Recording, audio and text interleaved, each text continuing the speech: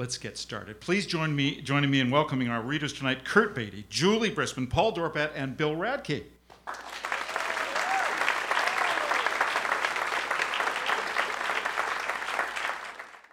This is our 12th annual Rogues Christmas, and I'm delighted to have on stage next to me, let's see if I can avoid knocking over the stand, a fellow I've been proud to know most of my adult life, Mr. Seattle history himself, Paul Dorpat.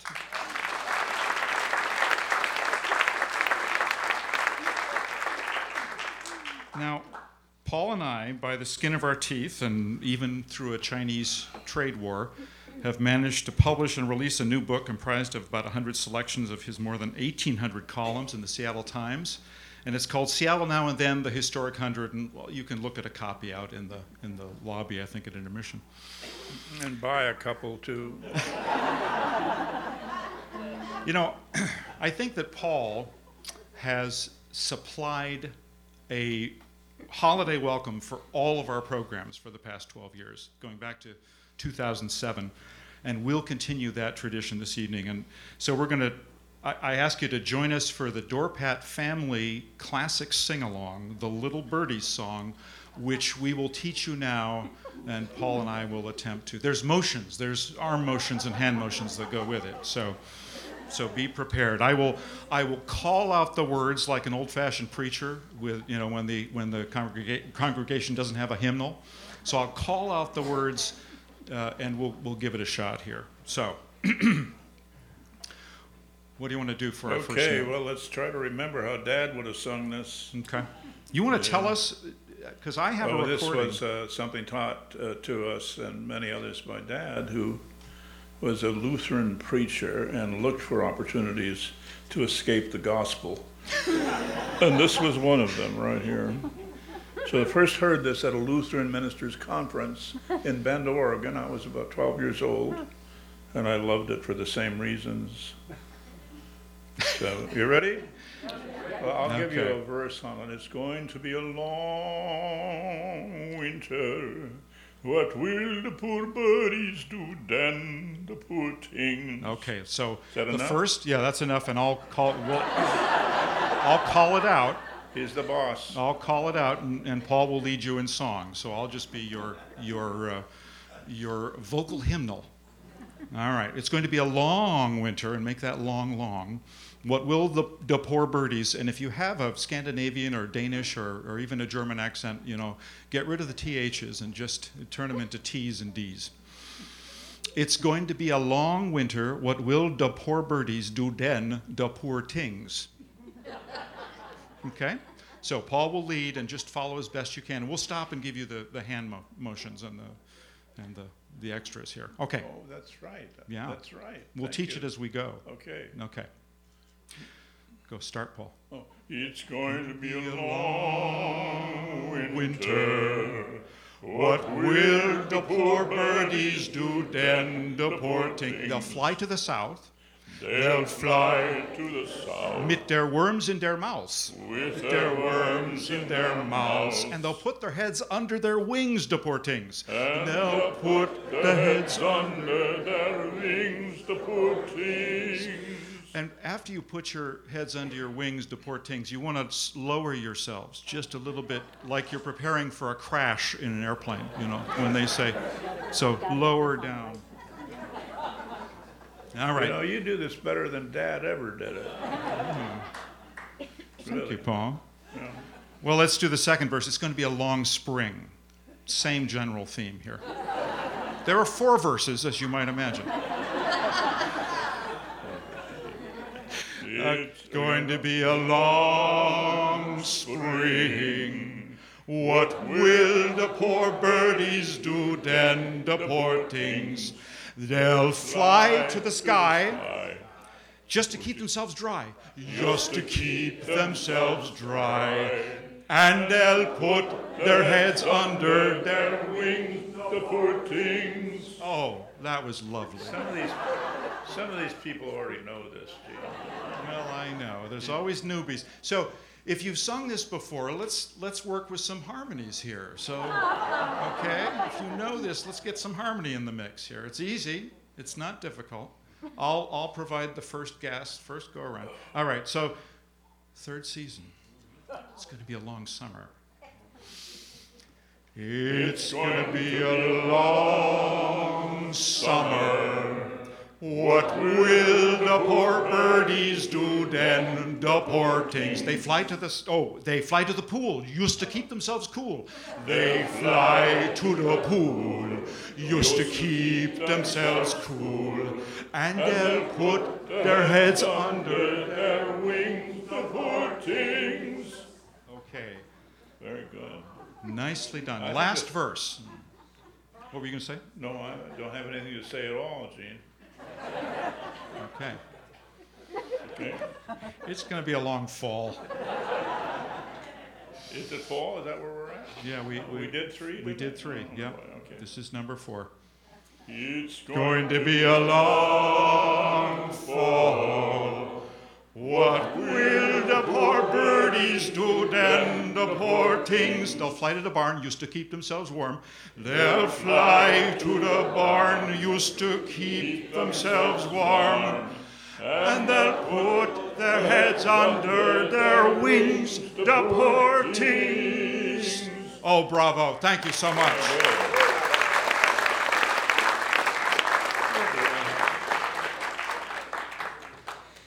Nicely done.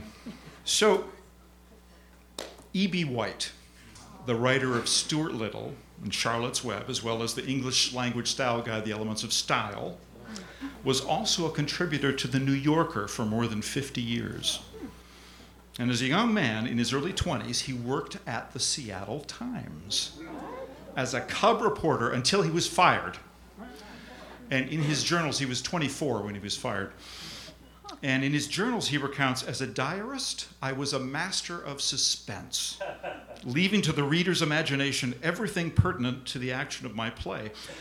I operated generally on too high a level for routine reporting, and had not at that time discovered the eloquence of facts. I can see why the Times fired me. A youth who persisted in rising above facts must have been a headache to a city editor. So now, to conclude our opening ceremonies, Paul and I are going to read together this Christmas greeting by E.B. White, which appeared in the news of the world in the New Yorker in 1952. So you can make some allowances for 1952, but others seem strangely pertinent today. Yeah. Should I begin? Yes, please. Okay.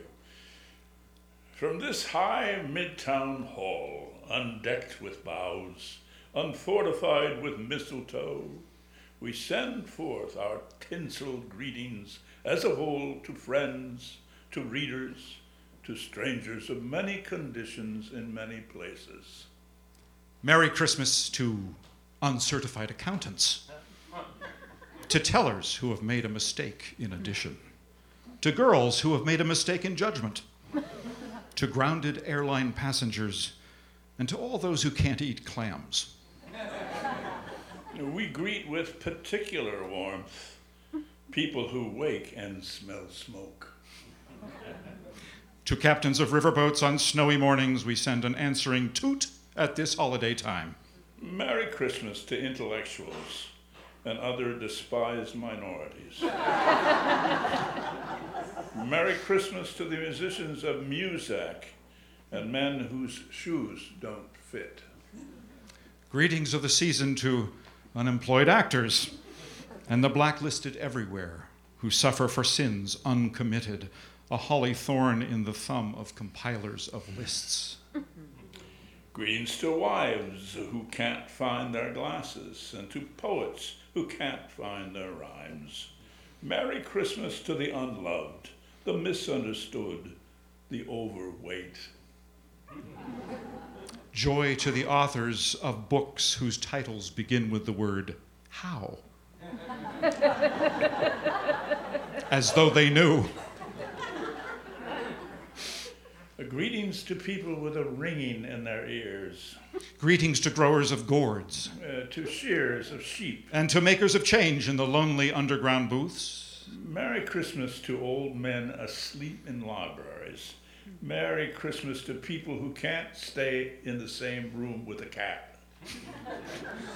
We greet, too, the boarders in boarding houses on 25 December, the dueñas in Central Park in fair weather and foul.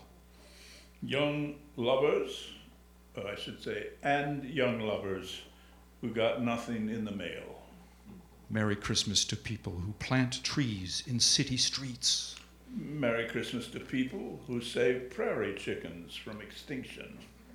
Greetings of a purely mechanical sort to machines that think, plus a sprig of artificial holly. Joyous Yule to Cadillac owners whose conduct is unworthy of their car. Merry Christmas to the defeated. And forgotten. The inept. Joy to all dandy-prats and burglars. We send most particularly and most hopefully our greetings and our prayers to soldiers and guardsmen on land and sea and in the air. The young men doing the hardest things at the hardest time of life. To all such Merry Christmas, blessings, and good luck. We greet the secretaries designate. The president-elect. Merry Christmas to our new leaders, peace on earth, goodwill. And good management. Merry Christmas to couples, unhappy in doorways. Merry Christmas to all who think they're in love, but aren't sure. Greetings to people waiting for trains that will take them in the wrong direction. To people doing up a bundle, and the string is too short. To children with sleds and no snow. We greet ministers who can't think of a moral, gagmen who can't think of a joke. Greetings, too, to the inhabitants of other planets. See you soon. And last, we greet all skaters on small natural ponds at the edge of woods towards the end of afternoon.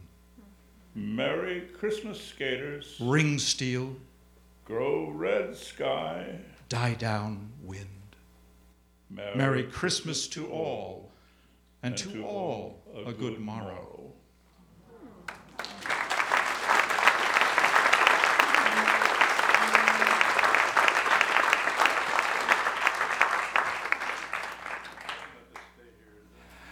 Well, I'm going to bring up a friend of mine who's been a professional actress in this town and all over the country for more than 30 years. She's the co-founder and executive director of the Seagull Project, a theater company dedicated to the works of Anton Chekhov.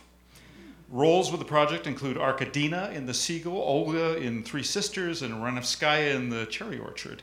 She has performed leading roles on all of Seattle's major stages and across the country. And she is the proud recipient of the Lunt-Fontaine Fellowship. Julie, come on up.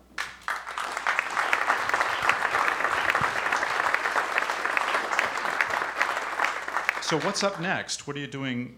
What's on the docket right now? Up next, everybody, Uncle Vanya, coming to Act Theater in February. Yes, I'm not in this one, so if you've gotten a letter from me, it's because I'm raising all the money. So thank you. In advance, come see it. It's going to be gorgeous and But you were just cast in a lead role at the Rep. I was! Oh, work, Yes. to be working, to be getting health weeks. So I get to do She Stoops to Conquer at Seattle Shakes, and then Tiny Beautiful Things at Seattle Rep. That's wonderful. Yeah, so I'm very excited.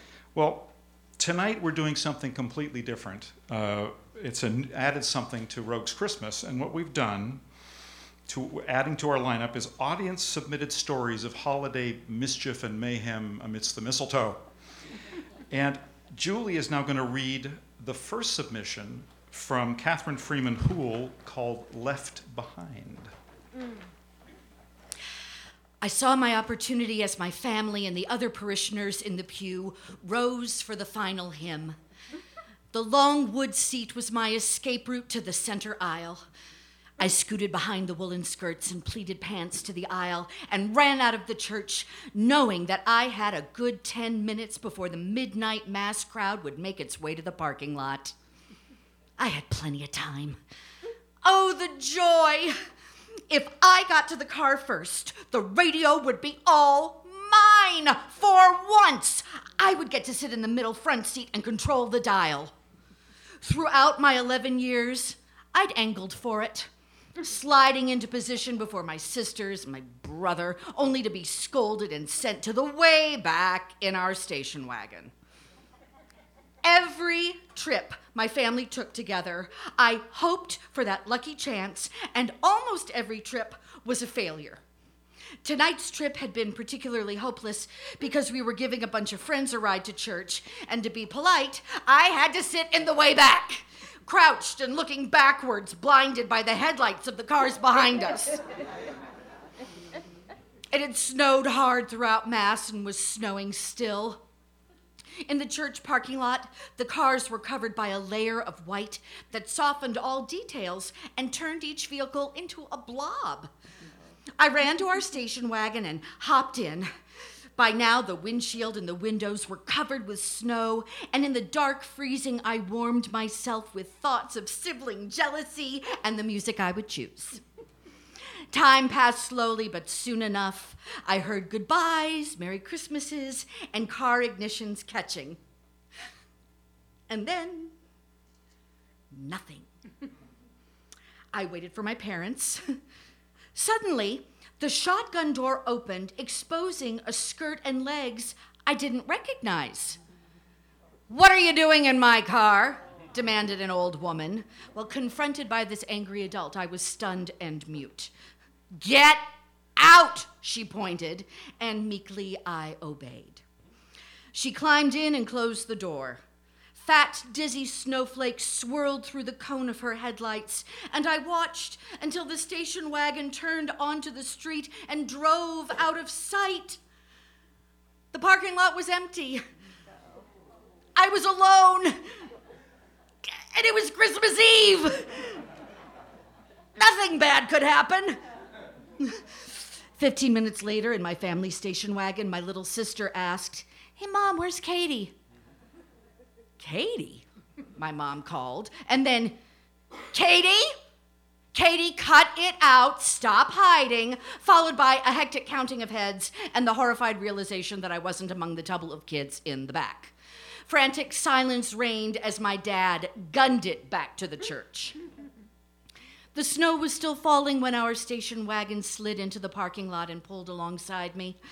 Through clenched teeth, my mom ordered me to climb in.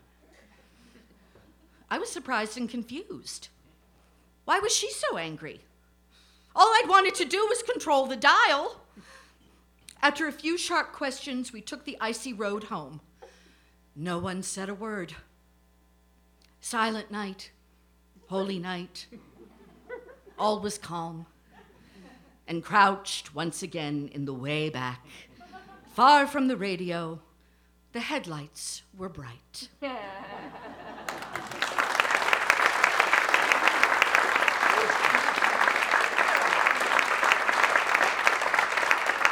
Okay, there was a late submission, and it's only a minute long, but it was so horrifyingly awful.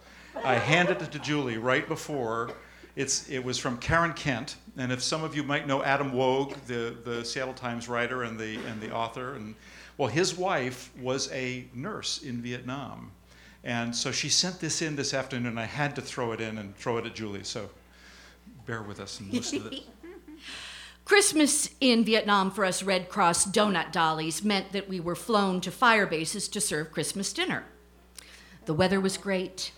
The men loved seeing us arrive with the food by helicopters. The food was taken in metal containers, and unfortunately, the dressing had become contaminated. An entire unit of men got food poisoning, and because I ate with them, I also got sick. I was in a MASH hospital for 3 weeks. At first, they didn't know which ward to put me on because the healthier, hornier men would bug me. I ended up in the post-operative ward and spent Christmas and New Year's listening to moans and groans as men awoke from the anesthesia, not to mention North Vietnamese prisoners being interrogated in the next tent. Merry Christmas.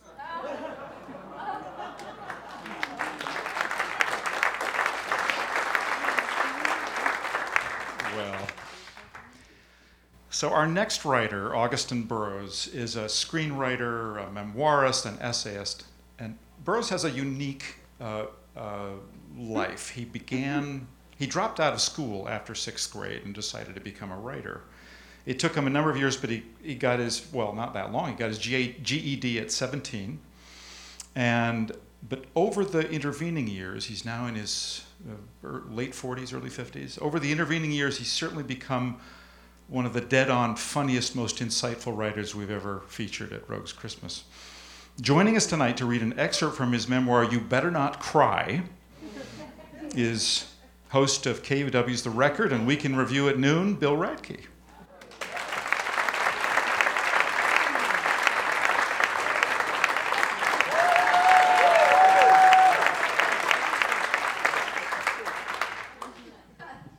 For those who might listen to this on the radio, you know the game where you have to guess how many jelly beans are in the jar? You could play that with the cats and the Santa hats on what I'm wearing. So you just have to imagine it from there. I will just say that, number one, there's nothing wrong with internet shopping. There is nothing wrong with eggnog. There is nothing wrong with bourbon. The thing about ingredients is how you combine them. And that's sort of the theme of this piece. Okay. Augustin Burroughs, this is called And Two Eyes Made Out of Coal. The photograph on the cover of my mother's Woman's Day magazine appealed to me enormously. A gumdrop bejeweled gingerbread house from a spun sugar fantasy world. The tall, peaked roof was swirled with mounds of frosting snow, glittering crystal sugar icicles hung from the eaves, and the walls, smooth sheets of pure gingerbread, had been pressed into raw sugar, giving them the appearance of stucco. Hansel and Gretel had been fools to abandon such a house after they cooked the witch alive in her own oven. I absolutely would have claimed the house as my own and used the witch's skull as a soup tureen. When I thought about it, Hansel and Gretel deserved to die for their lack of imagination and poor real estate choices. But that was just a stupid fantasy, a story for babies. This gingerbread house was real. There was a recipe. Gingerbread Dreams, Build This Foolproof Fantasy House, directed the headline. I would make it as a surprise for my mother. I would bake the gingerbread house and I wouldn't get any blood on it, and it would be the center of our Christmas table. Won't she be surprised, I thought, when she comes upstairs in 6 hours and sees my glorious gingerbread house resting on a plate, 2 candy cane trees beside the front door. The word foolproof spoke to me because my older brother often said, I believe you may be a complete fool, quite nearly an idiot. I'm going to have to find out what kind of pesticides were in use when our mother was carrying you. If even a fool could make the house on the cover of this magazine, I should be able to make it too. Then again, I knew that merely boiling water was not foolproof, not when you got sidetracked by Fat Albert and the Cosby Kids and forgot about the water, which then evaporated and the pot fused to the burner of the stove. Had they actually tested this recipe on a fool, I wondered? But this was no pot of boiling water. This was only gingerbread and gumdrops. It was just plain silly to be worried about candy canes. No, the gingerbread house would look exactly like the one on the magazine cover. I knew it would. I loved to experiment at the kitchen, and if I ever used a recipe, it was only for inspiration. Recipes I felt were for the unimaginative. However, with this particular project, I would do my best to follow the recipe to the letter. And where that wasn't possible, I would at least stay true to its spirit. Molasses, whatever the hell that was, sure wasn't in our cupboard, but I knew it was a liquid. Because you were supposed to gently pour it onto the other ingredients. So I used some of my mother's cooking sherry, something she herself often incorporated into fancier recipes. We had flour. Because the gingerbread house was gingerbread colored, I used the brown flour made out of wheat, and not the other flour made out of white. And wasn't baking soda the same thing as baking powder? I thought so. So I used the latter. As for the spices, cinnamon, cardamom, nutmeg, ginger, fennel, I skipped them all. Because right there next to the Tabasco sauce, and peeking out from behind a bottle of my mother's saccharin, was a little jar of allspice. Just the name tasted like gingerbread. It was all the spices I needed, plus the rest of them. It was all of them, allspice. Briefly, I worried about the spectacular mess I had somehow created. I had managed to use my mother's entire set of 6 white mixing bowls, her electric beater, a number of pans, each of which I had greased with corn oil, and assorted spatulas, knives, forks, a cheese grater, and my father's hammer from the basement. It was just a shame that I wouldn't be able to help my mother wash all these dishes, but I couldn't get all my Band-Aids wet, so she would have to do them herself. I smiled. She always said that art was born from chaos. The creative process can be very messy. You have to be comfortable with that. I was comfortable. I poured the thick, gluey batter onto trays and baked it stiff. Prying the gingerbread, which was nearly black, from the cookie sheets, I set about to assemble my gingerbread dreams fantasy house. Gloomily, I came to accept the fact that it was a structural impossibility to create a steeped, peaked roof like in this picture. The gingerbread kept breaking. The instant coffee I had added for color must have made it brittle. So I gave the building a flat roof, like the modern house down the street that my mother often admired. And then I spent an hour applying white frosting from a can for snow, which looked nothing like mounds of snow, but like piles of insulation left behind by a work crew that had gone on strike. It looked actually like the house even farther down the street, the one built in the center of a dirt field, with plastic stapled to the outside in place of siding and asphalt nailed here and there to patch holes. My mother hated that house. It ruins the entire damn street. I had made that house in black gingerbread. If only I had 2 miniature flat tires and an upside-down swing set to place in front. I cut out more windows, 2 rows of them. Immediately, this looked wrong. It looked non-residential. The deeper into the project I tumbled, the more dire the results. The colorful gumdrops I'd attached randomly to the front facade didn't look cheerful. They looked like what they were, an easy, colorful ploy to manipulate the eye and distract it from the wanton ugliness right before it. The more I did to try and decorate my way out of the monstrosity I had built, the worse it looked. By not even the most elastic stretch of the imagination was this a gingerbread house. 4 walls, a flat ceiling, rows of windows, 4 stories high. I had built a gingerbread public housing tenement. A little gingerbread slum. And I could populate my small-scale confectionery representation of urban blight with the deformed gingerbread men that I had baked alongside the cake. Men with misshapen arms and legs, heads that had expanded into great amoeba-like structures. I had baked an entire population of pitiful, armless, and legless subjects, each with a physical deformity worthy of the most corrupt circus. I didn't even bother to frost my gingerbread misfits. Why shame them with frivolous frosting hats and raisin eyes? Let them be plain and blind. I could give them that much dignity. I would think of them as a large family who had unfortunately farmed too near a leaking nuclear power plant. And now they only wanted to live the remainder of their sad lives in the solitude of the cookie jar, not displayed on a platter near my public housing unit.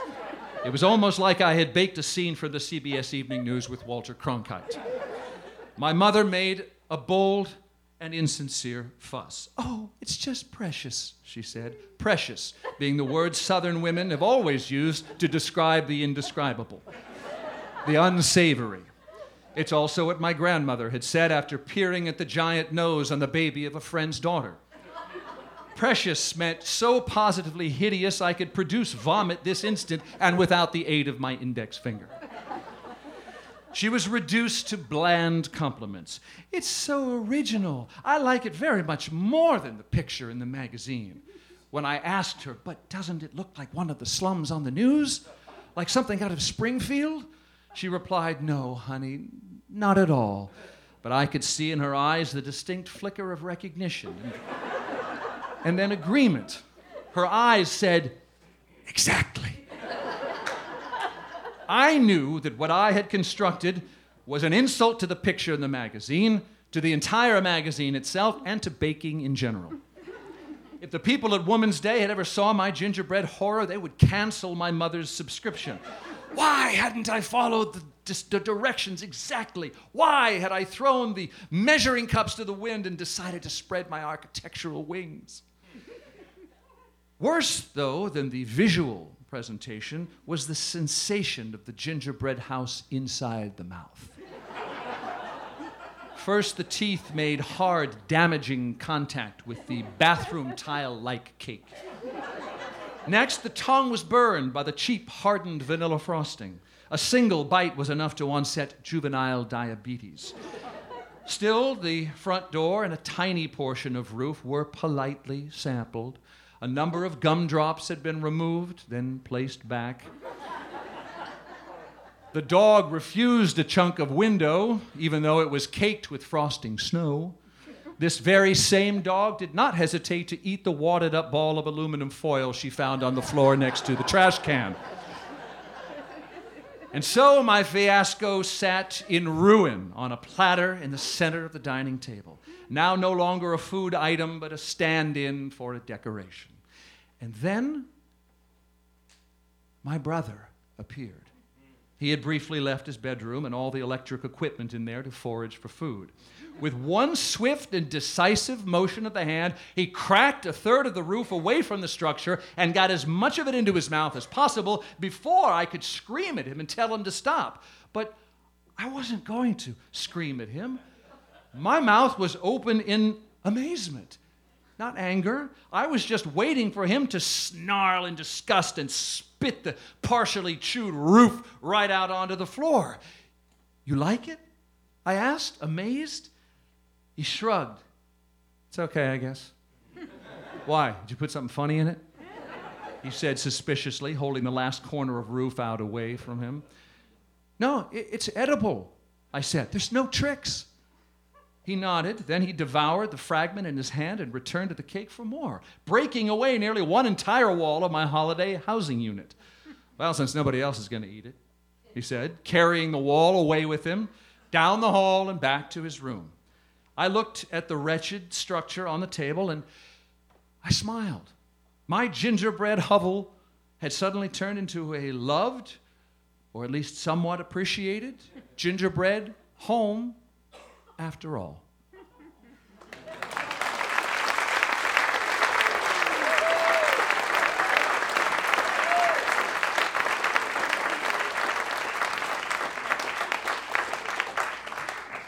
So we start this second half of our show with one of our favorite writers, John Updike.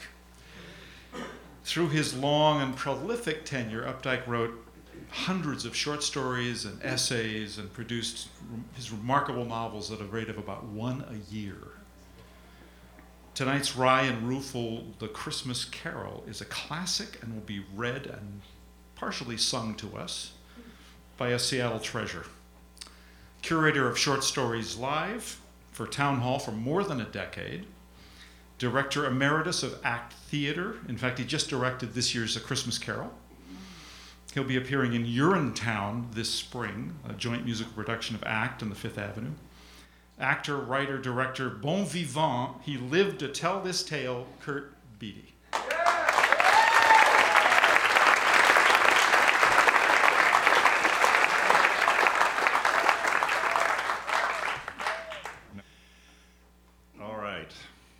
The Carol Sing by John Updike. Surely One of the natural wonders of Tarbox was Mr. Burley at the town hall carol sing. How he would jubilate. How he would, God rest those merry gentlemen, how he would boom out when the male voices became good King Wenceslas. Mark my footsteps, good my page, tread thou in them boldly. Thou shalt find the winter's rage freeze thy bloodless coldly. Oh, when he hit a good standing beside him was like being inside a great transparent Christmas ball. He had what you'd have to call a God-given bass. This year, we other male voices just peck at the tunes. Wendell Huddleston, whose hardware store has become the pizza place where the dropouts collect after dark. Squire Wentworth, who is still getting up petitions to protect the marsh birds from the atomic power plant. Lionel Merson, lighter this year by about 3 pounds of gallstones. And that selectman whose freckled bald head looks like the belly of a trout. And that fireman whose face is bright brown all the year round from clamming. And the widow Corved's bearded son, who went into divinity school to avoid the draft. And the Bisbee boy, who no sooner was back from Vietnam than he grew a beard and painted his car every color of the rainbow. And the husband of the new couple that moved this September into the Whitman place on the beach road. He wears thick glasses above a little mumble of a mouth tight as a keyhole. But his wife appears perky enough. They looked up and saw a star shining in the east beyond them far. And to the earth it gave great light, and so it continued both day and night. She's wearing a flouncy little Christmassy number, red with white polka dot dots. One of those dresses so short that when she sits down on the old plush deacon's bench, she has to help it with a hand to tuck under her bottom, otherwise it wouldn't. A bit bright of a girl with long thighs, glossy as pond ice. She smiles nervously up over her cup of cinnamon stick punch, wondering why she is here in this dusty, drafty public place. We must look monstrous to her, we Tarbox old-timers. And she has never heard Mr. Burley sing, but she knows something is missing this year. There is something failed, something hollow. Hester Hartner sweeps wrong notes into every chord. Arthritis and indifference. The first good joy that Mary had, it was the joy of one, to see the blessed Jesus Christ when he was first her son. Now, the old upright of Pickering for most of the year has its keyboard turned to the wall beneath the town zoning map, its top piled high with rolled up plot plans filing for variances. The town hall was built, strange to say, as a Unitarian church around 1830. But it didn't take around here, Unitarianism. The sea air killed it. You need big trees for a shady, mystic mood, or at least a lake to see yourself in, like they have in Concord. So the town took over the shell and ran a second floor through the air of the sanctuary, between the balconies. Offices and courtroom below, more offices in this hall above. You can still see the Doric pilasters along the walls, the top halves. They used to use it more.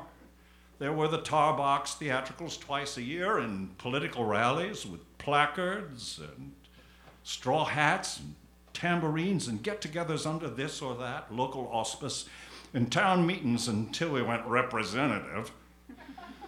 But now, not even the holly the ladies of the Grange have hung around can cheer it up, can chase away the smell of dust and must of cobwebs too high to reach and rats' nests in the piano.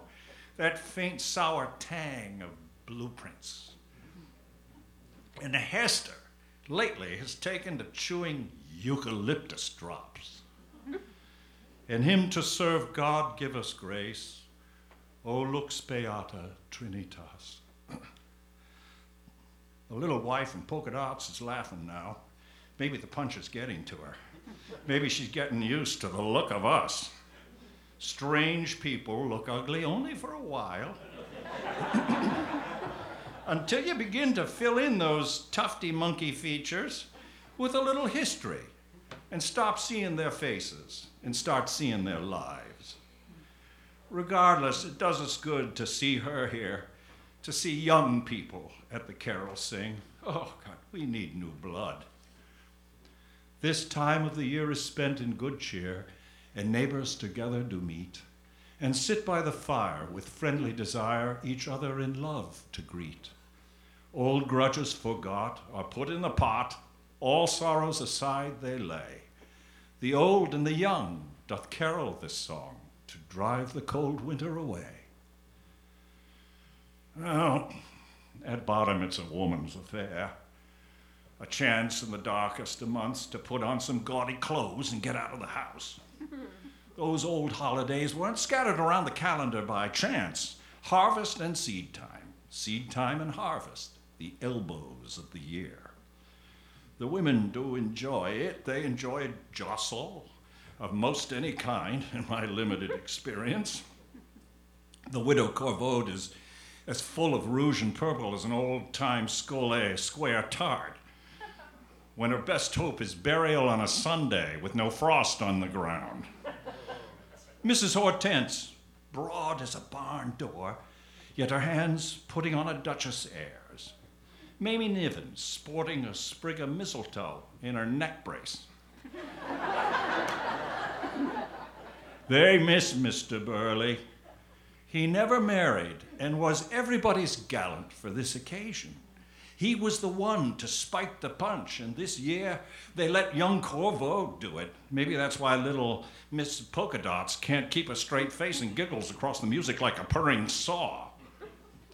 Adeste fideles leati triumphantes, venite, venite in Bethlehem. Oh, still that old tussle, V versus venite. The TH is hard or soft. Education is what divides us. People used to actually resent it the way Burley, with his education, didn't go to some city, didn't get out. Exeter, Dartmouth, a year at the Sorbonne, then 30 years of tar bogs. By the time he hit 50, he was fat and fussy, arrogant too. Last sing, he 2 or 3 times told Hester to pick up her tempo. Presto, Hester, not andante. Never married, and never really worked. Burley Hosiery, that his grandfather had founded, was shut down, and the machine sold south before Burley got his manhood. He built himself a laboratory instead, and was always about to come up with something perfect. The perfect synthetic substitute for leather, the harmless insecticide, the beer can that turned itself into mulch. Some said at the end he was looking for a way to turn lead into gold. Well, that was just malice. Anything high attracts lightning. Anybody with a name attracts malice. When it happened, the papers in Boston gave him 6 inches and a photograph, 10 years old. After a long illness. It wasn't a long illness. It was cyanide. The Friday after Thanksgiving.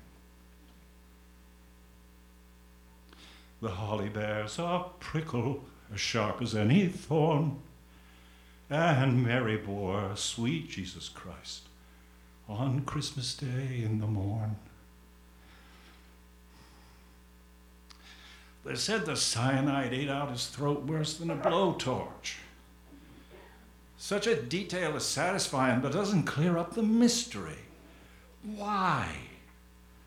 Health, money, hobbies, that voice. Not having that voice makes a big hole here. Without his lead, no man dares take the lower parts. We just wheeze away at the melody with the women. It's as if the floor they put in has been taken away and was standing in air halfway up that old sanctuary. We peek around guiltily, missing Burley's voice. The absent seem to outnumber the present. We feel insulted, slighted. The dead flee us. The older you get, the more of them snub you. He was rude enough last year, Burley, correcting Hester's tempo. At one point, he even reached over, his face black with impatience, and slapped her hands that were still trying to make sense of the keys. Rise and bake your Christmas bread. Christians rise, the world is bare, and blank and dark with wanton care. Yet Christmas comes in the morning. Well, why anything? Why do we come every year, sure as a solstice, to carol these antiquities that if you listen to the words would break your heart? Silence, darkness, Jesus, angels. Better, I suppose, to sing than to listen.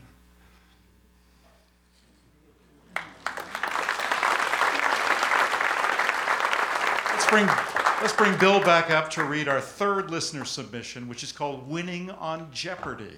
And it's by Jonathan Shipley. Thanks, Jonathan.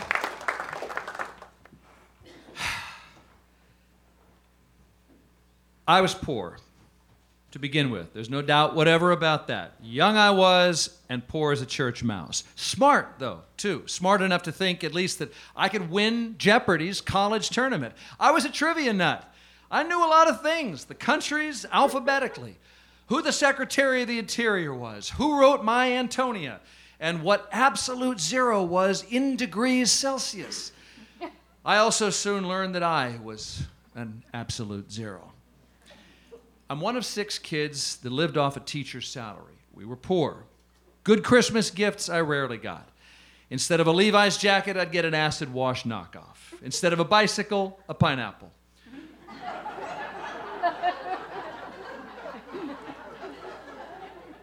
Instead of a trip to Disney World, a snappy pair of underpants.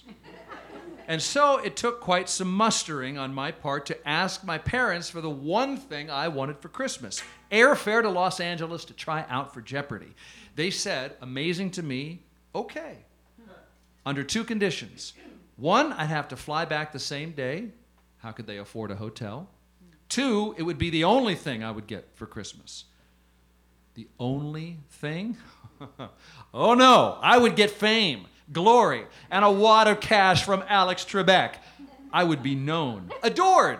My smarts would shine off of me quite smartly. I would be able, after winning, to buy everyone in my family Christmas gifts. My family and my terrible cheating fiancé. I have yet to mention my cheating fiancé. I wanted to impress her too by winning on Jeopardy! I was a fool to begin with. There's no doubt whatever about that. A fool in love, but yes, also a fool.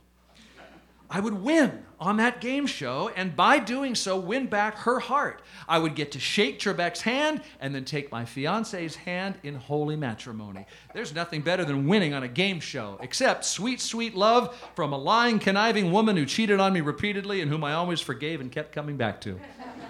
Oh, sweet bliss. Oh, blessed euphoria. I love you, I told her before heading to the airport. Okay, she said.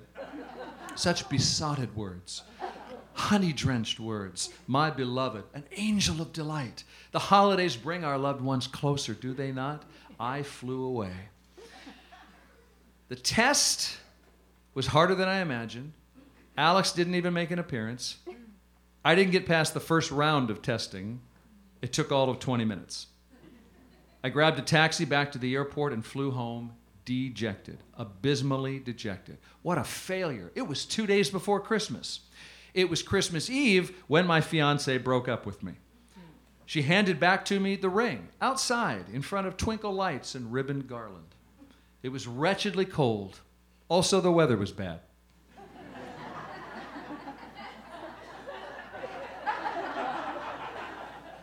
A failure 2 times over in as many days, Christmas morning came. A wondrous morn to, well, mourn. I did not win on Jeopardy. I did not have a fiancé who loved me, whom I was to marry.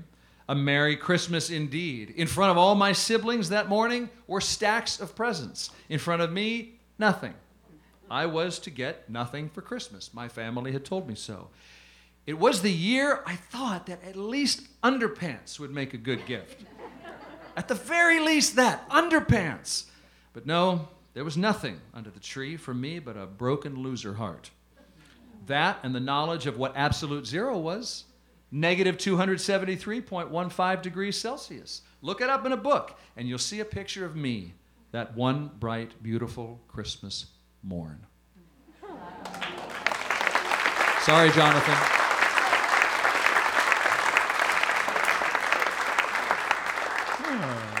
Well, we asked for stories of mishap and mayhem, and that certainly qualifies. Well, for our last story of the evening, one of our perennial favorites, Jeanette Winterson, amazed us with her semi-autobiographical first novel, Oranges Are Not the Only Fruit, which was followed by her second novel, Sexing the Cherry. But to our ongoing delight, to this day, Winterson writes a holiday story every year. A couple years ago, she released a collection of these stories called Christmas Days. And we've read them in the past, over the last 5 or 6 years. I think we've chosen 2 or 3 of them. Well, tonight's tale, however, has never appeared in print. And I was searching for something last August, and I ran across her website.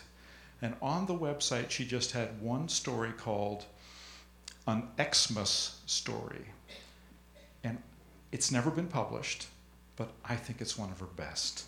And here's Julie Brisman bringing us home.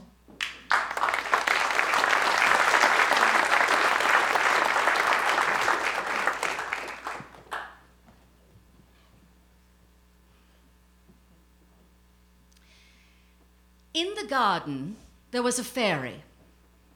Well, this was unexpected. As surprising as the appearance of the fairy was the size of the fairy, because I always thought that fairies were little, members of the little people. Well, this fairy was about 8 feet tall. I rang my sister. I said, "There's an 8-foot fairy in the garden." She said, "Well, we're all getting taller. Look at the Chinese."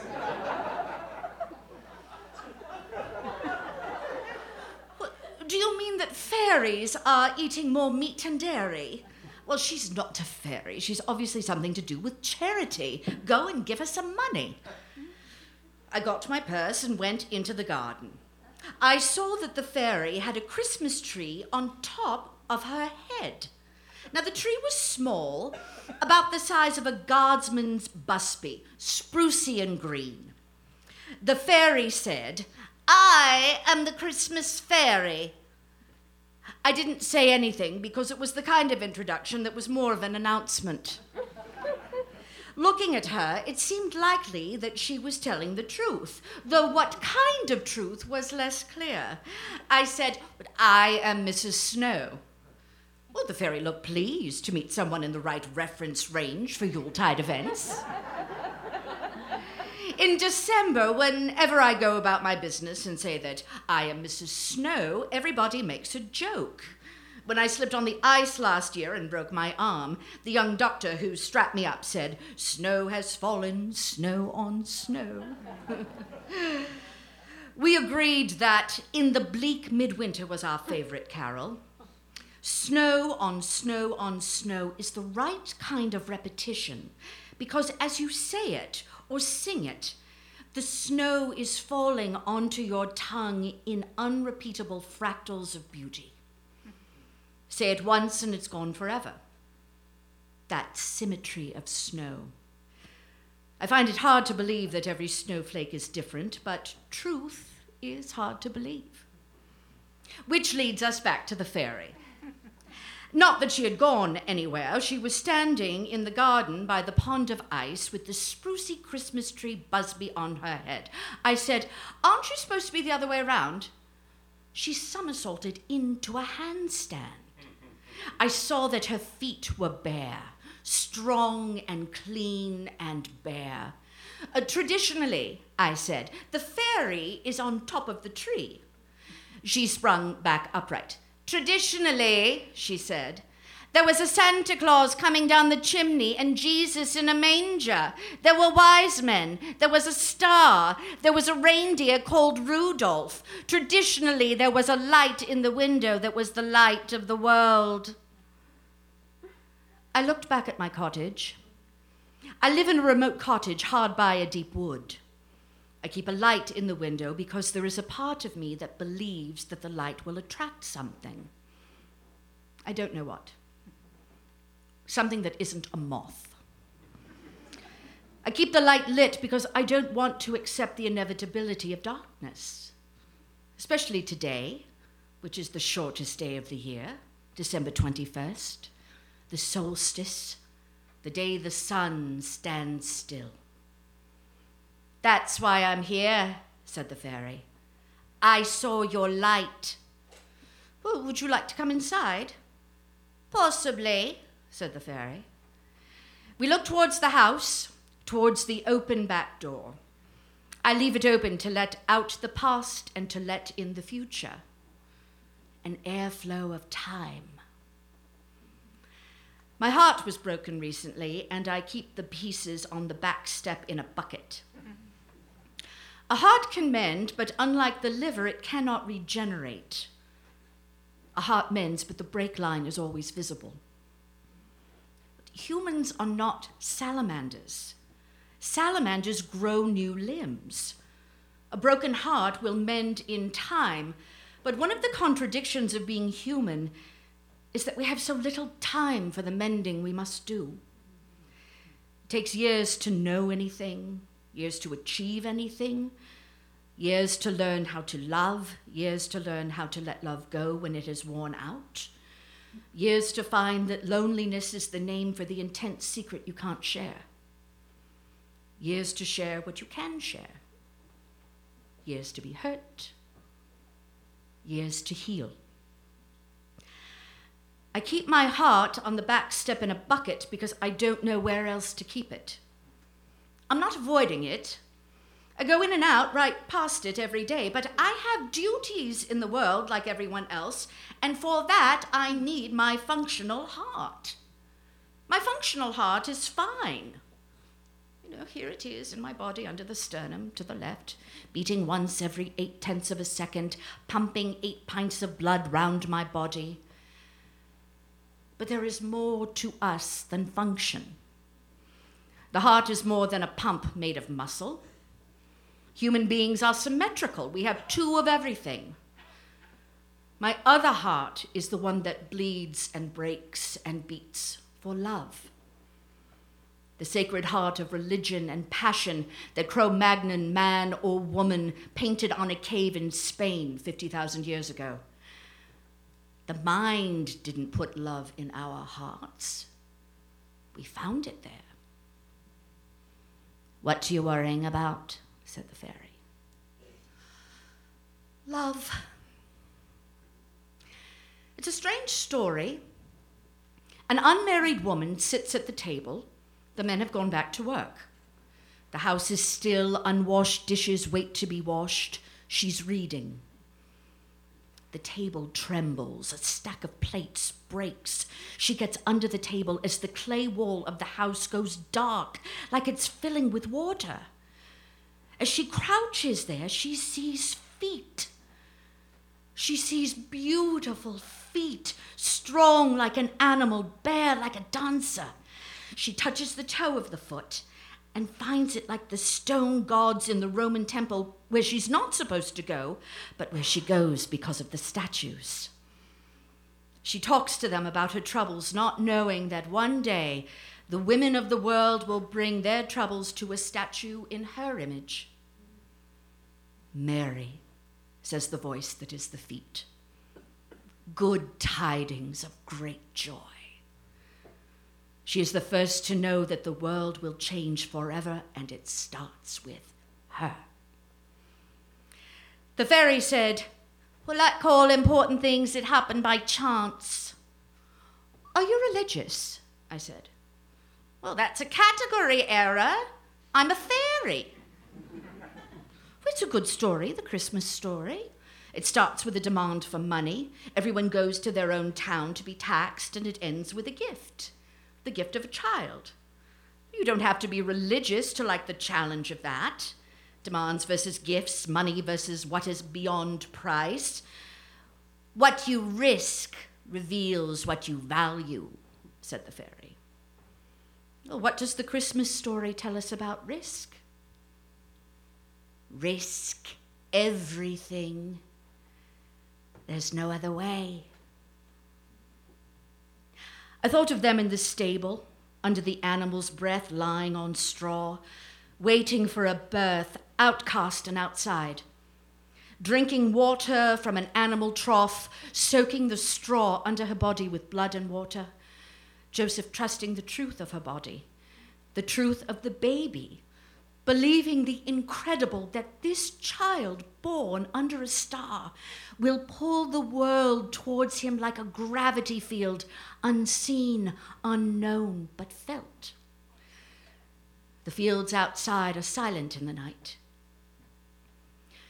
Joseph believes, but his heart is broken too, because this isn't his baby, and all the gold and frankincense and myrrh they bring can't change that.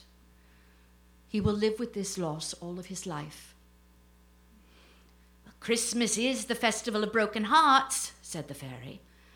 Bring your losses here under this star. Are you collecting for charity? Where's your bucket? Here's £2. I have to go inside and make mince pies. I'll come with you, said the fairy. And the bucket is by your back door. We went up the steps of my rackety porch, its sides sheeted in tin, its roof a rough tin curve where the rain runs off. I wish my heart had such a shelter. I wish I could shelter my heart from loss. Not possible, said the fairy. That's why I am here. The fairy dipped into the bucket and lifted out my heart, beating hard, so hard that if you hold it in both hands and try to stop it, it won't be stopped. The strongest man cannot quell the beat of a heart held in both hands. Such pain. Long lines of tiny needlepoint script, the punctured language of loss. This rough cloth of my heart is pierced through with holes and stitching. It is a hard-working heart. The workings of it are visible if you look. The chambers, the aorta, the live, bloody surface with its stories round and round. Turn me over in your hands and read my heart. This is the condition of being alive, said the fairy. This raw mass of feeling pulled into a story. You begin under a star. Your nativity is your own telling. And there is no story that is not the story of a broken heart. I loved her, I said. Is that us in the night-soaked bed? Is that us holding hands under the table? Is that us leaving work early to meet where we won't be recognized?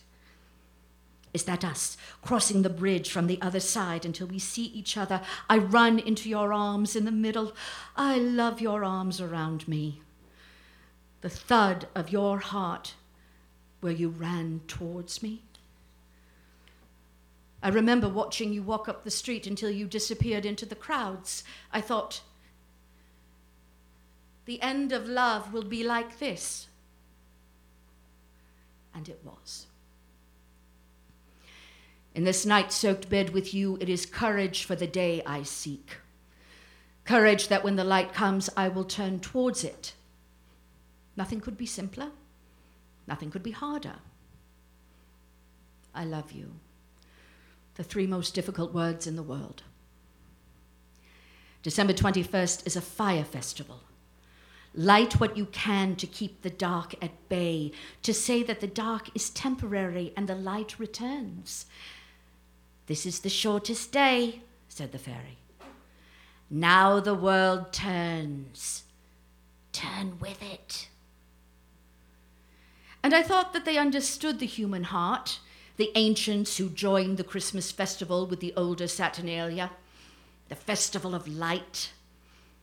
Humankind cannot bear too much darkness. There must be hope, and hope must be visible. Light the fire, heat the stove, open the bottle, bear the child, find the beginning. I went out. Snow was falling, snow on snow. Snow like a reminder, snow like a warning, and in the wood a red fox like a moving fire. Christmas is a birth story, a love story, a lost story, and impossible story. None of it is possible. Stars, shepherds, wise men, virgin birth, angels. We celebrate it because we still believe that only the impossible is worth the effort. I have to go now, said the fairy. Merry Christmas. I don't know which way she went. The snow was thick outside by now, and she left no prints. I took my heart inside, brushing the snow off the top of the bucket. The shortest day. Christmas. Always a new beginning, a different end.